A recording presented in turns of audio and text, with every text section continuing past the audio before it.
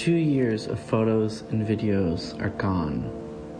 Documentation of work, relationships, memories with friends, audio notes of song ideas.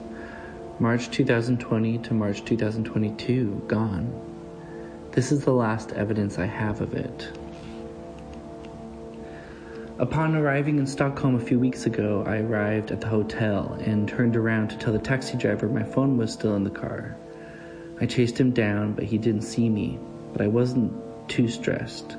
I thought, it must be fairly easy to call him up and retrieve the phone. He didn't respond.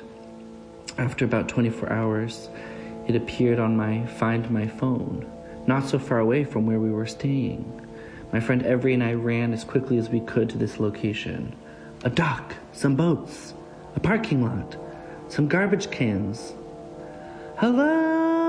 I shouted. "Does someone have my phone?" No reply. The phone goes offline. Where did it go? 1 week and several lost and found visits later, I conceded it was gone. I thought everything was backed up, but I was wrong. I guess at some point I turned off my iCloud storage. Is the conundrum here the circumstance that our lives are sublimated to a single device that holds all of our most important documents and tools? Would decentralizing my media evade this problem or exacerbate the risk of losing everything? Either way, this experience has made me wildly aware, especially while traveling, how repulsively dependent we are on our devices. Shocking considering how often I get on my soapbox encouraging people to spend time offline. It's a really strange thing to grieve 2 years of your life lost as documentation. My fault, technically, for not double-checking over the last 2 years. The last time I lost my phone near the beginning of the pandemic, I was in a forest at night, filming a music video for Architecture of Friendship, my music project with Santiago Latorre. It felt like an offering, a sacrifice, to have such a wonderful day of shooting. I kind of just let that one go. Camille Blake took this photo of Santiago and I.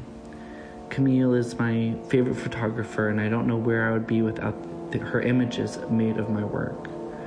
Our second single from the album, Recognized, came out last week. The entire record, entitled Architecture of Friendship, will come out soon on all platforms.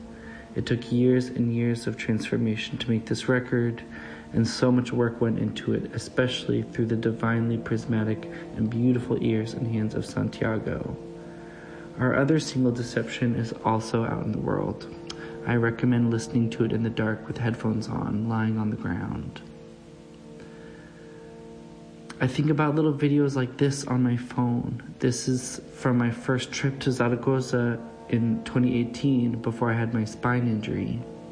Santiago invited me to do a residency, and this is one of our recording sessions, making an a cappella version of my song Foresight. This is where you come in.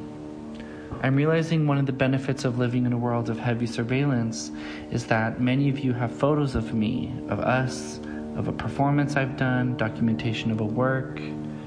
If you have anything worth sending, especially from rehearsals or a performance, please send my way, an email, a zip, however. A part of me is also convinced, though, that these photos are on a cloud somewhere. Like, if I had been murdered, wouldn't the police call up Apple and be like, "We need evidence of where Colin was the last 48 hours before they went missing," right?